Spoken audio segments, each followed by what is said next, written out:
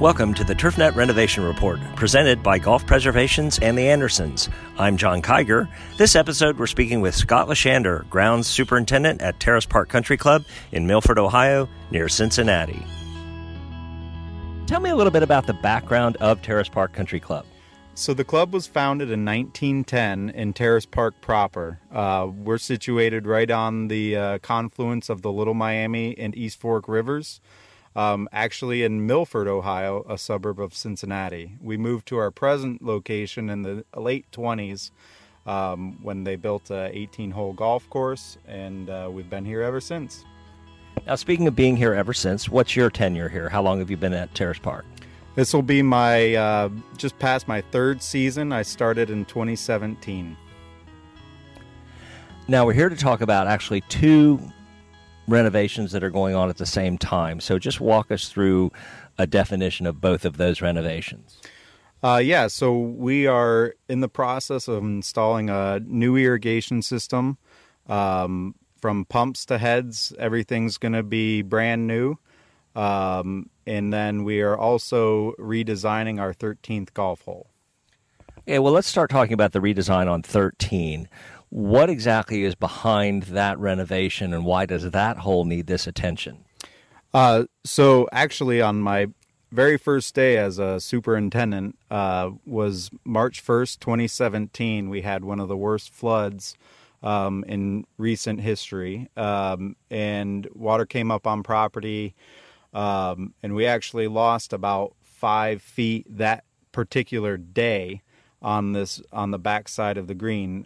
Since then, we've lost approximately 15 feet, and it had been endangering the back side of our 13th green, which is situated right out by the point of both those two rivers. So we decided to investigate options of shoring up of the riverbank to protect our golf hole, and so I began to do some research and contact the authorities. The Little Miami is a state and national scenic river, so when the state official came out, he looked at the site, and first thing out of his mouth was, "Well, you probably want to look into moving that green." And I said, no, there's no way. That's a lot of money and effort. So he gave me the contact for the National Parks Service, and he came out, looked at the site and said, "Well, you might want to look at moving that green." And I said, "No." So he we got to talking about, what Terrace Park wants to be in the future, my goals for the property. And he gave me some good information and some contacts to reach out to about shoring up that bank. And to make a long story a little bit shorter, it wasn't a matter of what we wanted to do. It was a matter of what the government and the state and the national level were going to let us do. So we investigated that, and the price tag was, very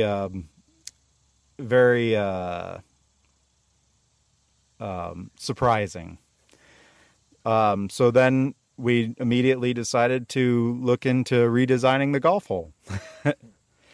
Now, tell us, it was a par 5 to begin with, and the membership felt strongly that it maintained as a par 5.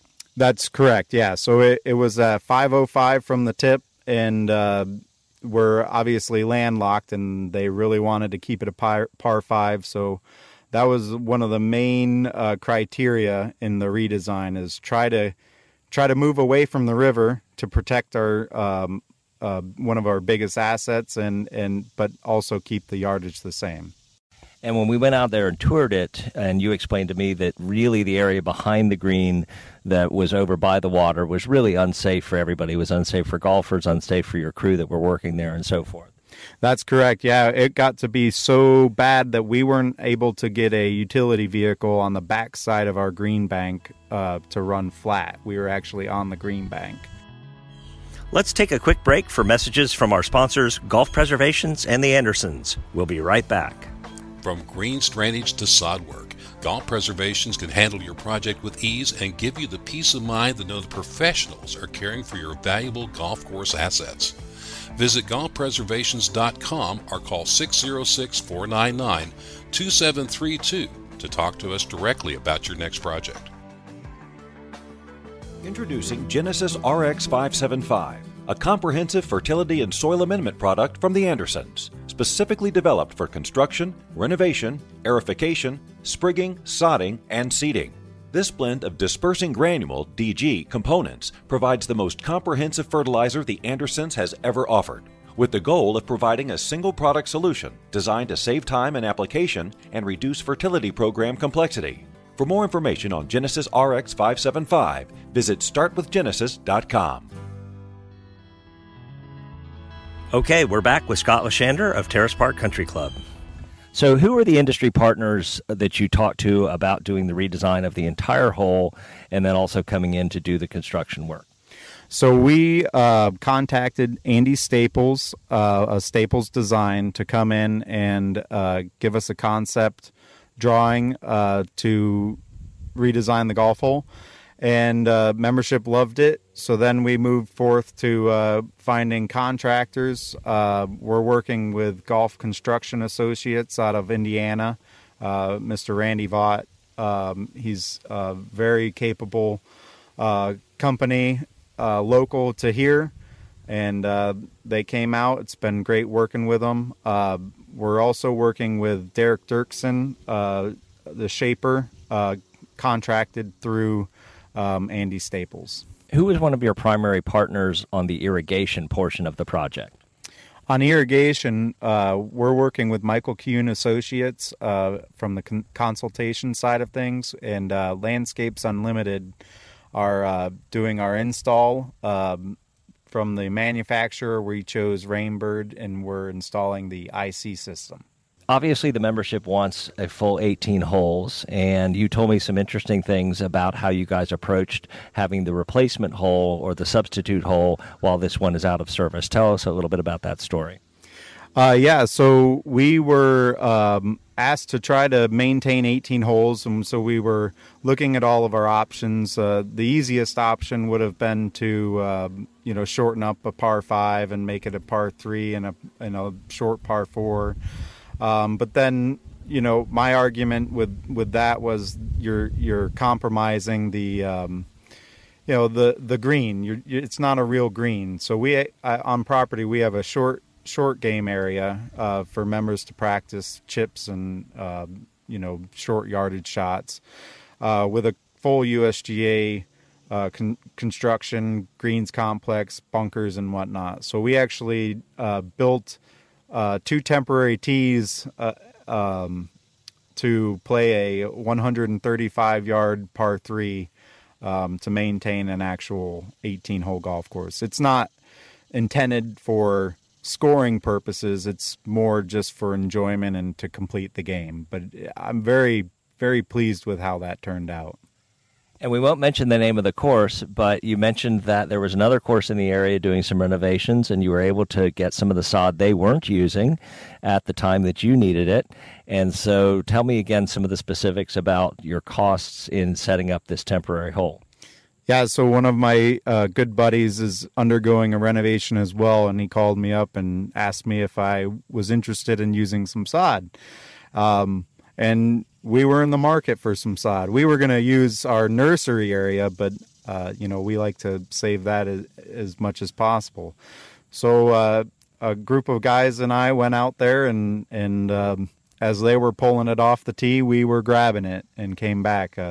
The total price to install 2 tee boxes was sub $500. I'm pretty proud of that one. That's great, and what a great way for it to be a win-win situation where the person that was taking the sod off was able to find a place and you were able to use it and put it in place for this temporary hole. Yeah, it was perfect timing. Well, speaking of timing, that's a good transition to our next question. What was the original time frame for this particular project, and as the project's gone along, were there any delays either related to weather or other factors? So with the irrigation aspect, we're working with Michael Kuhn as the designer and consult. He did a feasibility study for us in 2016. So that's been on the horizon for quite some time. Our system needed some work. Number 13, really with the weather patterns we've been experiencing in the area and the continual flooding, that kind of jumped to the forefront as we were doing this project planning, and we wanted to take the opportunity not to install irrigation twice on a golf hole. We knew it was an issue, so with the project upcoming, we decided to turn that into all in one, and so we began contacting architects at the end of last season to give us concept drawings, and we really buttoned everything down. Our membership was fantastic. They knew we had a problem, and we were able to work with it quick. We broke ground on both projects August 1st, mobilizing. It was quite a busy day because construction guys were showing up with the pipe delivery. So managing all the semis and heavy equipment deliveries was quite fun. And now we are, both projects are progressing along really well. So when are both projects expected to be completed? Our seed date is end of September for the golf hole. And then with the irrigation system, we're hoping to be 90%, 95% complete by wintertime, which in the Ohio Valley can be as late as December or as early as Halloween.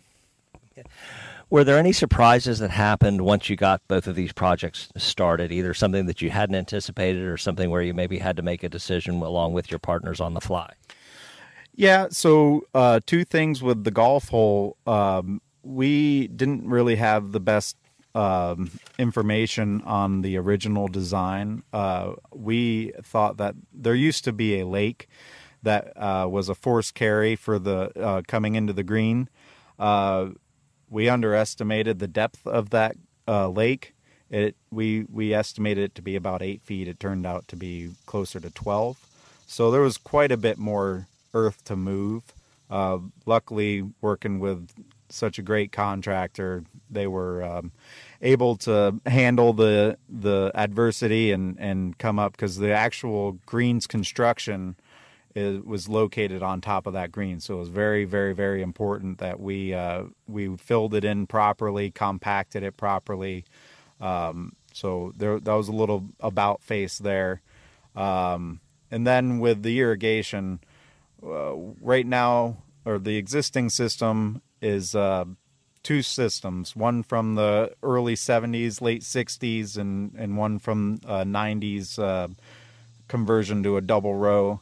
And we have, at best, hand-drawn maps for the original mainline routing. So, anytime they're trenching, we're just waiting for water to fly.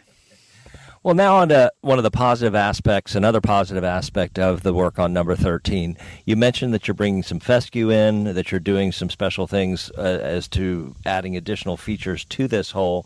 Tell us a little bit more about what's involved with that. Yeah, so the thought process, one of the things we really liked with working with Andy is his focus on sustainability, and that really ties into what we want to try to accomplish here at Terrace Park Country Club. One of my goals as being a superintendent. So bringing in fescues to minimize the weekly maintenance of hover mowing, bunker banks. We're going to be utilizing liners inside the bunkers, so less handwork there, while maintaining a better product.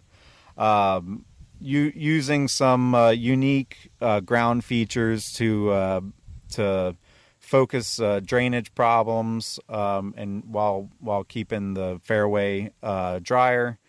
and then using new types of grasses on this golf hole in the hopes to excite membership and really make them proud of the product that we've got. Tell us a little bit about your staff, what the numbers are, who some of the other folks on your management team are. And obviously, this is the middle of the summer when you're doing this work, and the members expect the course to be both maintained and also have this work done. Talk a little bit about how your staff has sort of risen to the occasion with all this going on. Oh, I can't say enough about our staff here. John Schroeder is one of our assistants, and Matt Bacca is another assistant. We recently hired on 2 assistant in trainings with no turf background, but they're really stepping up to the occasion. One of the pieces of advice that I came across as we were preparing for this, I took a lot of seminars, one of which was at the Ohio Turf Show, where superintendent going through irrigation construction recommended, splitting up the team. So two months prior to start date, we had a sit down with management, myself and the 2 assistants, and we wanted to get a game plan because, like you said, my membership deserves to see continual improvement on the golf course, even with everything going on. So what we decided to do was one assistant is solely focused on the project at hand. The other assistant is focused on setting the course up and maintaining the course and keeping our conditions to what our membership deserves. And then I get the privilege of bouncing back and forth and just making sure that everything's going well. Obviously, my focus is on the projects and making sure everything's going well there. But it's just great to have guys that are committed to the process. Any final thoughts or anything that you would do differently or any recommendations to folks that are maybe looking at the same sort of thing where they have to rework a hole in the midst of some other things or taking on that irrigation project in general? My recommendation is surround yourself with capable and quality contractors and professionals. We're lucky to be working with some top-notch people. And in open communication with the membership as everything's going on. I'm active on Twitter. A lot of my members follow me. When you're managing a project, office time is a little bit harder to come by, so it makes it easy to give them updates with everything going on, and just be available. If anybody asks you, quick information, take the time to have a discussion with them. Scott LesChander from Terrace Park Country Club, thanks for being our guest today on the Renovation Report. Thanks for having me.